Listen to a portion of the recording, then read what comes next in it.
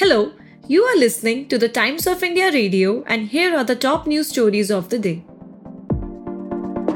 The Supreme Court directed the Maharashtra Assembly Speaker to give a timeline within a week for hearing the disqualification pleas against Chief Minister Eknath Shinde and Shiv Sena MLAs loyal to him. It also asked the Speaker to set down a schedule to dispose of the proceedings against the legislators. Aditya L1, India's first solar space observatory mission, commenced collecting scientific data with one of the instruments activated by ISRO. The data collected is believed to be useful for scientists to study particles around the Earth.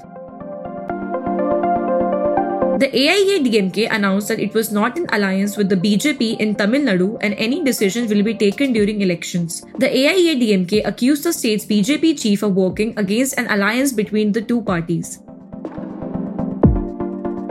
The country's net direct tax collection increased 23.5% to over Rs 8.65 lakh crores till mid-September. The Finance Ministry said this was due to higher advance tax mop-up from corporates and that the net collection have reached 47.45% of the full-year budget estimates.